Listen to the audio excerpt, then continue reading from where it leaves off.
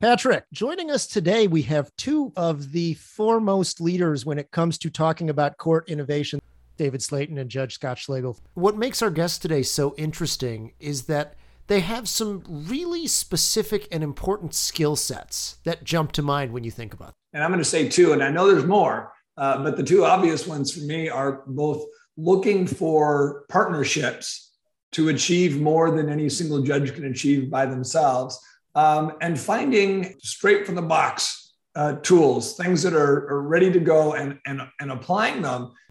And you know, Patrick, what's interesting about our guest today also is that Judge Schlegel happens to be the first guest ever on the Innovation Network. This was when it was a brown bag lunch series. And what's great about that is in that conversation, it was early on in the pandemic, and these were the early stages of the off-the-shelf solutions he was applying to navigate COVID. And now we're 2 years later. What this is achieving now that we've had, at least 2 solid years of truly jumping into this innovation and watching it work. So let's dive in and start our conversation with David Slayton and Scott Schlegel. Welcome to the ABA Center for Innovation's Innovation Network podcast, a podcast dedicated to finding and highlighting the opportunities of the future of law and bringing them into your legal practice today. We will explore new partnerships, unforeseen successes, and reveal the blueprints that are already being used to develop the future of legal. Along this journey, our guests will challenge you to let go of the status quo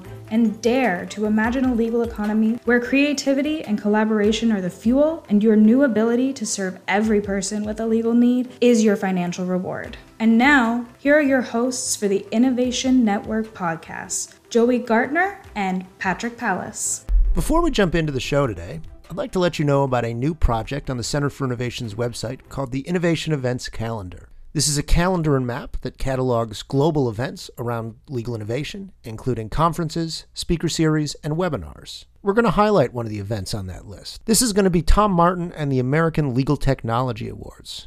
Tom, welcome to the Innovation Network. Thanks for being here. Hey, Joey. Thank you for having me on. It's a pleasure to be here. Tell us, what are the American Legal Technology Awards? Yeah, thanks. So the American Legal Technology Awards is our way of recognizing talent and accomplishment in the legal innovation space. We're finally getting to have an in-person event. So this is going to be the first in-person event. Where is it and when is it? Yeah, so it's October 9th. It's going to be in Nashville, Tennessee.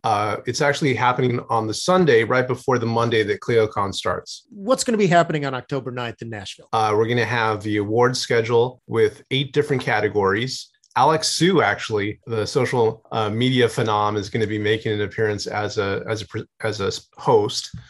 So that's going to be a lot of fun. And then we're going to have drinks, dancing, and it's a full-blown dinner. Tell us a little bit about what categories and where can people submit nominations and up until when? Submit nominations at AmericanLegalTechnology.com. There's a big button to submit nominations. Just click on that and you can submit one. There's 8 different categories. Whatever you're doing, where you're innovating, we could recognize you. And so please submit a nomination. But it includes everything from like innovation within the court system to law firms, law departments, technology, and everything in between. So if you're running a startup or if you're a lawyer who's implementing some of these innovative practices at your office, take a look. AmericanLegalTechnology.com. We'd love to recognize those that are on the cutting edge. And you said until July 31st. Tom, who are some of the past winners of these awards? Yeah, so we have a pretty distinguished list. We have Judge Scott Schlegel. We have Litera. We have Glenn Rodden of Legal Services Corporation, Connie Brenton, Clearbrief. I mean, we just have an amazing selection. We definitely would encourage anyone to submit their nomination because you never know. And conveniently today, past winner Judge Scott Schlegel is going to be one of our guests on the Innovation Network. So,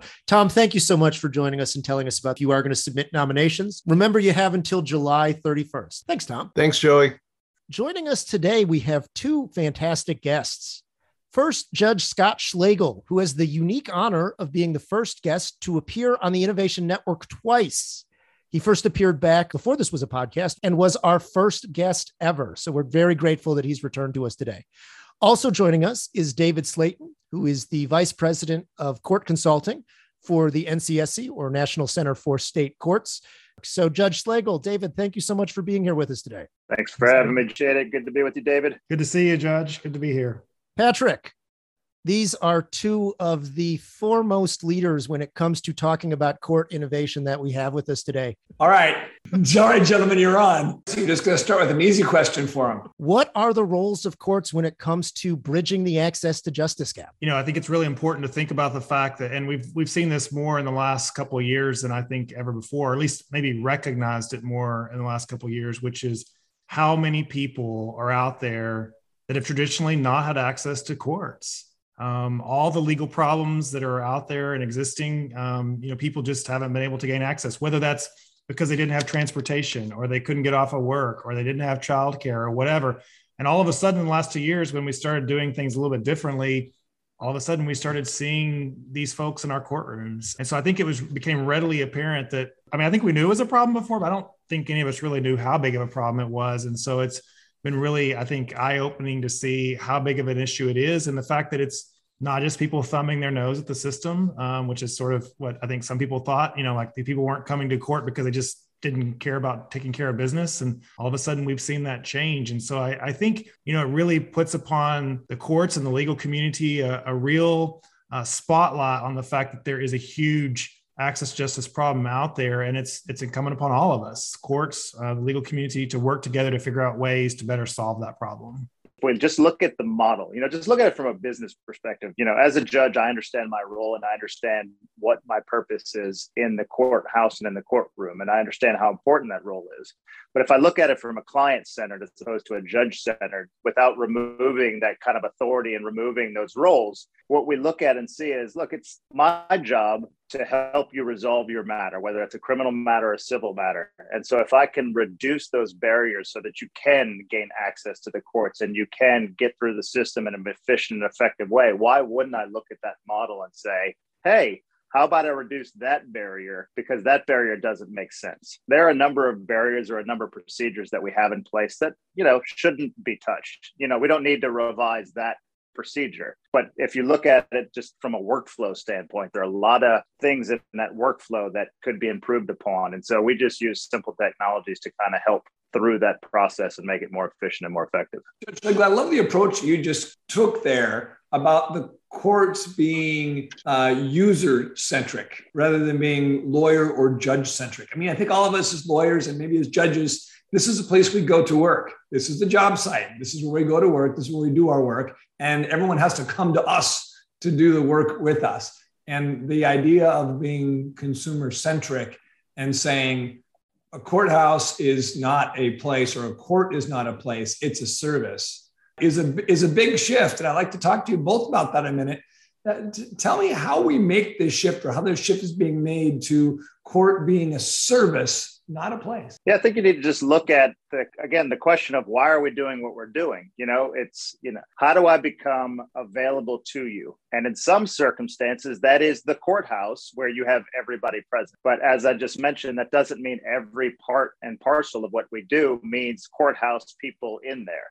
And so what different workflows can I break apart and break down? So in a criminal matter, it might be, if you're gonna have a criminal trial, you absolutely need to be in the courthouse. But if you're dealing with a civil pretrial hearing, maybe Zoom or another video conferencing platform is the way to go. So if you just start breaking down it and asking, why are we doing what we're doing? And if you have a good reason, stick with it. There are plenty of other things that don't make sense that we need to work on. So I've just kind of go through that process in every workflow that you're dealing with and keep asking yourself, why am I doing that? And that's how we've always done it, is a terrible answer. I have a good euphemism I use with that, which is just because we've always done it that way doesn't mean it's not incredibly stupid. And, you think about courts as a service and not a place. This is not just courts, right? So let's just say that we were to say banks, you can only get banking if you go to the bank. So many other areas of our lives, we would never accept that we have to go to a place to get things done that can obviously be done remotely or be done as a service. So again, yes, our courtrooms are beautiful. Our courthouses are beautiful. They're also very intimidating. There are also huge barriers where people are not willing to come in and take care of the business they need business for. It's made for us, right? They don't see it the same way we see it. And so I really think kind of this shift which I see happening before my eyes after all my years of working in the courts. I see it happening where judges, attorneys, others, court administrators, others involved in the system are really seeing that these are customers after all, which, by the way, I will tell you, just 3 or 4 years ago, to refer to litigants as customers would have been like shocking. Someone would have said, what do you mean customers? Like, that's changing. And I think that's a really positive thing. Courts have so many pain points to them. I mean, it just seems like a litany of pain points, from taking time off work to go to court, getting childcare, finding parking, right? And then you have to go there because you're probably addressing something that's a challenge, or maybe it's criminal, or maybe it's civil and costs you money. You don't want to go. I mean, there's just a million pain points, waiting and time. I'm wondering, as you both have dug so deeply into court innovation and spent these last years, in particular with COVID, looking at these pain points, what have been your priorities? What have been the things you've wanted to solve first, knowing that there are so many pain points we have to work through to solve eventually? I think back to the early days of the pandemic. Right. We were all challenged with how are we going to do this? And one of the first considerations that every state court, trial court across the country had to decide is, what are we going to do? Like literally, what types of hearings are we going to do? And there were a lot of courts that said, well, we're only going to handle emergencies. And quickly, I think most courts said, wait, for the litigants who need access to courts, to them, whether we define it as an emergency or not, to them, it's an emergency. Whatever that issue is that's going on in their lives is an emergency. It's the most important thing happening in their lives. Stepping back and realizing we're here to help people solve their problems, resolve their issues. And if we can take it from that perspective, that's really important. So then that just really leads you right to, how do we design and deliver the best system to be able to help them resolve their problems? That could take on all kinds of different ways of looking at it. Maybe that's some kind of an online dispute resolution system that helps them try to, figure it out, or a triaging system to help them even figure out if they even have a legal problem that can be resolved. What types of technology can we put in place, or systems that we can put in place that really help guide them to the place where they need to be to help resolve their problems. To me, that's the biggest challenge for us today. And yeah, y'all have heard me say this 100 times, but the biggest pain point for me, or the biggest frustration with me, was just getting a date with the court. I mean, why is that such a difficult process? Why do I have to sit there like the DMV model forever and ever and ever? Again, I had 92 cases on my criminal docket today. Why do 92 people have to show up at 9 a.m. and sit there until we get to their case? It doesn't have to be that way, and never had to be that way. So you just mentioned it, David. People might lack transportation. They might need to drop their children off at school. They might have other things to do. As long as I get through the case on the day that I need to get through it, why do I care if it's 9, 10, 11 or noon? I don't. And so the fact of using an online calendar and treating it like a dental appointment is, kind of how we've been doing it. Same thing with the civil side of it. Why do you have to send a runner or call the minute clerk on the phone and leave a message because they're not there? Or, why does it take so long for one piece of paper with a date on it to get to the judge for signature, and then the date has passed because somebody lost that piece of paper? So to me, that was just a very simple, easy fix of utilizing a simple, inexpensive online calendar and giving you the dates I have a year in advance. Pick your own date. It's all good. I'm telling you the days and the times that I'm available. I think this points back to the issue that I think we all are recognizing, that the system we have now is built and designed for us. So you think about it. I mean, the easiest way for a judge or a court staff person to do things is to just do it in the courtroom. We show up, everybody shows up at 9. The judge just goes to work and goes on the bench. The clerk just goes to work, walks in the courtroom. Everybody else had to drive there, pay for parking, go through security, wait in line, sit there and wait for 3 or 4 hours till their 15 minutes of fame in the courtroom. The calendaring thing, like call me, leave the message, basically it's designed for us. And that just can't work anymore. We've got to flip that upside down, because at the end of the day, you said it a second ago, Patrick, we're a service. And if we're a service industry, that's not acceptable. As Judge Schlegel was saying, I mean, I've been to a dentist where I've had to wait 4 or 5 hours, but then that's not my dentist anymore. I choose somewhere else. I go find someone else that's going to be able to meet my needs better. And quite frankly, we're in the same position where we really got to start looking at it from that perspective. I feel like the two of you are approaching this problem from different directions, not out of philosophy, but because of the positions you hold. Judge Schlegel, I feel like you're spending a lot of time making this system user-friendly for the user purposes. And David, I feel like because of your position at the National Center for State Courts, that you're helping bring judges to a place to offer better services. You're helping them organize. And I just want to juxtapose these things for a minute. I'll start with you, David. You guys created this pandemic rapid response team, when the pandemic hit, to help judges find a way to get through this faster. And I'm curious, A, just talk about the program a little bit, and B, to tell me how it's worked for you to help bring judges together and give them tools to provide better services.